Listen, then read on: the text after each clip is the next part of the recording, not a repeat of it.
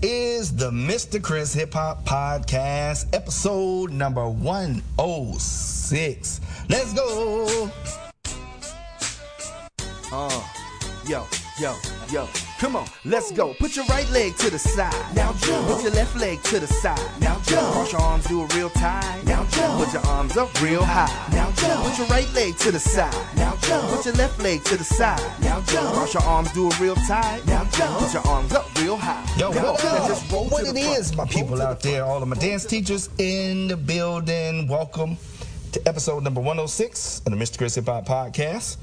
And we are going to talk about, in this episode, World of Dance, episode number 10, actually. And the group that I want to focus on, of course, this is the Duels. So there is lots and lots to talk about because all of my favorite hip-hop groups performed. But the ones I'm going to focus on this one is the performance from Sean and Casey Rice. Great performance. Love the song too, by the way. For my teachers out there, definitely check out the song that they did. I think it's called Grimy, and the artist is Troy Boy. I think it's spelled Troyboi. So Grimy by Troy Boy. Check it out. It's an instrumental song, so you don't have to worry about the lyrics and stuff like that, you know what I mean? And you'll be able to, kind of put some stuff in it, use it for your freestyle circle, use it if you want to make up a combo or teach some technique or even across the floor. One thing that I'm going to do, too, is I'm going to take some sections of what they do and create across the floor and then put it to that song. So that particular drill that was inspired by Sean and Casey will become the across the floor drill to that particular song. So that might be one kind of hack that you might want to use in class this week. All right, if you listen to the podcast for the first time, this is a teacher's resource podcast. Hopefully it could be good information for you getting ready. A lot of you are starting back dance this week. Good luck to all of my teachers out there. Have a great time. Bring good energy. Many blessings on you. May your students' knowledge grow. May the numbers grow. May you prosper and be in good health this year. That's my positive word to start off this dance season.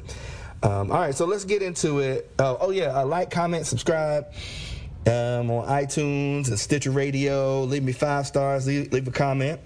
If it's a good, positive comment, I will definitely shout it out on the podcast and give you some props. All right, so let's get into the performance. It's not going to be a long one. I'm actually going to start trying to do them a little quicker so you can just listen to it, get the information, hit the links, and be able to go into class and take it from there. So there's a couple of things that I noticed in there before I get into my takeaways. First one is lots and lots of partner stuff.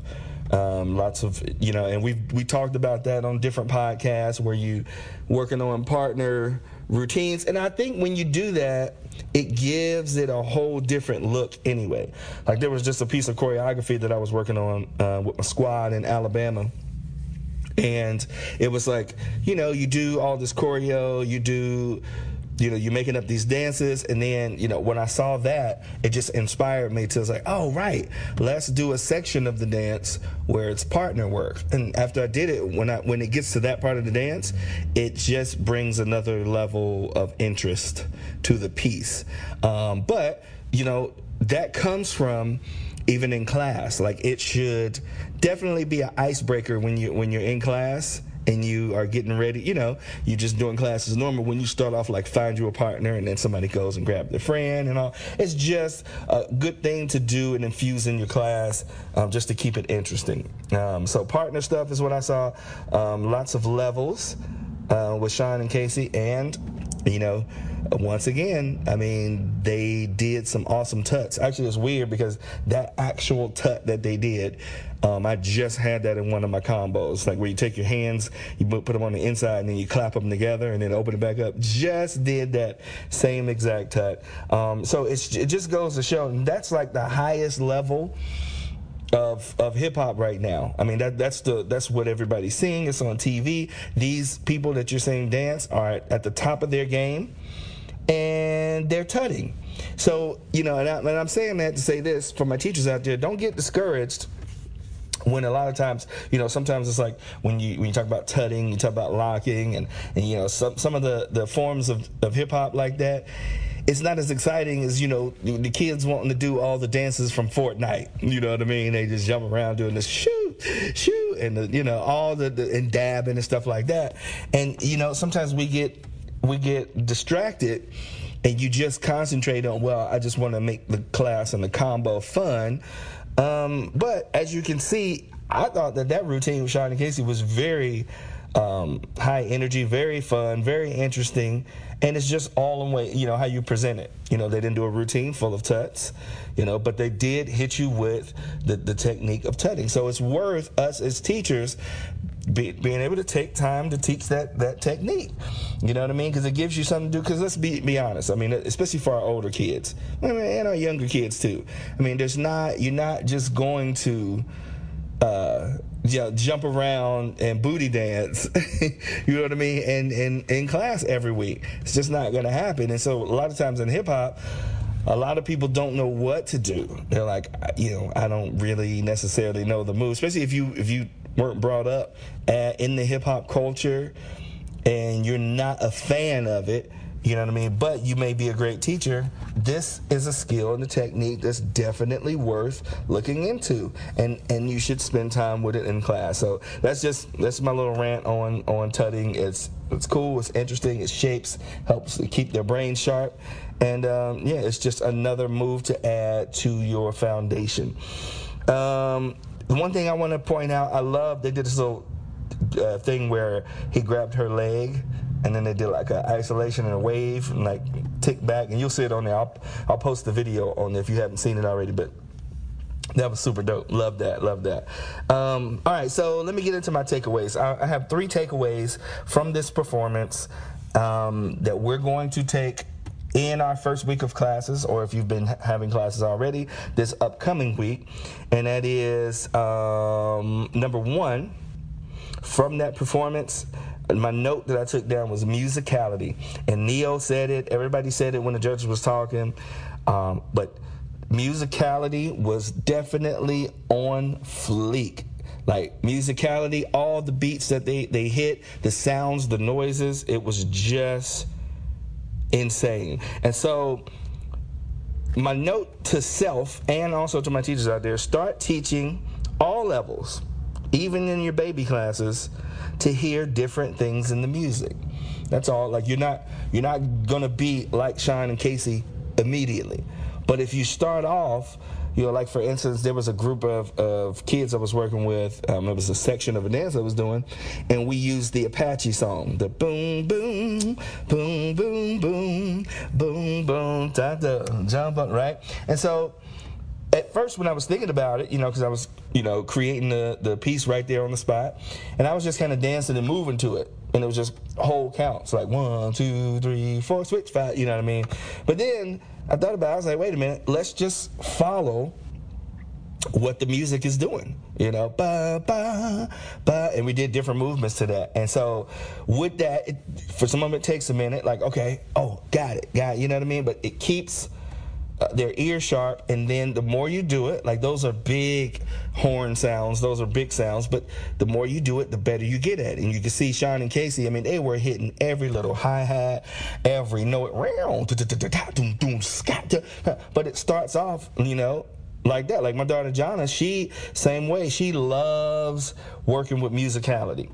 Like it challenges her brain, but I started her off like that when she was younger. She's like 9 and 10. Her classes, everybody that was in her class, I was like, we got to start learning to hit some different sounds and noises. So definitely work on that. Even 3 and 4-year-olds, even if they bounce on one knee or wave their hands in the air, have them do it to a different rhythm. Instead of going wave right, left, it's like wave right, wait a minute, left, right. Left, you know what I mean? Just kind of play with that and then go all the way up to your older kids. Number 2, find new ways to do old tricks. The one trick that they did that I've done before, where you have a partner, you grab their hand, Like one person grab the hand and they step over it, so that you're straddling like your arm and their arm. And then a lot of times I've seen them, they'll flip the person. But in this case, in this performance, they did the same step over, but instead of flipping, she pulled him through her legs. Dope, right? Same kind of thing, but a new way of doing it. So find different skills, different tricks you can do, even if it's simple ones like, I do a forwards roll into a straddle split, or you know what I mean. But take time in your class time to work on. Once you get an old trick in your head, find new ways to deliver it. Have like we did another one in our dance where one person was in the middle and they did two people grabbed the hand, they stepped over it, and then they actually threw them into a head spring off of that. You know what I mean? So just finding new ways to deliver old tricks. And number 3, my last one, create time in class for your students to work on choreo. Create time in your class for your students to work on choreo.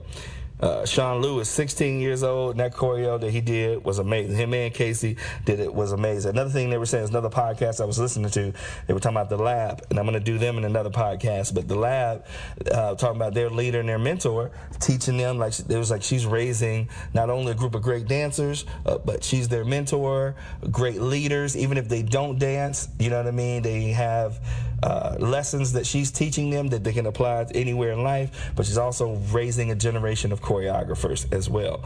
And so I just thought it was amazing that, and that was kind of the theme. There was another contemporary group, I forget the name of it, but in the same episode, they did the choreography. Right, and they were saying that you know your partner when you do stuff like that. So do that. I did all of my oldest students now. A lot of them can go and teach anywhere, but I started them when they were minis and juniors. With minis, I start having them, I spend time in some classes and I'll say, break off into groups, come up with 4 counts of 8 or 2 counts of 8, or you know what I mean? So develop that skill, because that's part of the teaching, because what you're doing is you're passing on your knowledge and your skill that you have as a teacher. All right, that's what I have this week. One more time, let me recap it. 3 takeaways: work on musicality for all levels. Number 2, find new ways to do old tricks. And number 3, create time in your class for your students to work on choreo. It's your boy, Mr. Chris. Thank you so much for listening to this podcast. Like, comment, subscribe, share. And like I said, have a great, great, great week of classes. And keep doing what you do. And I'm out.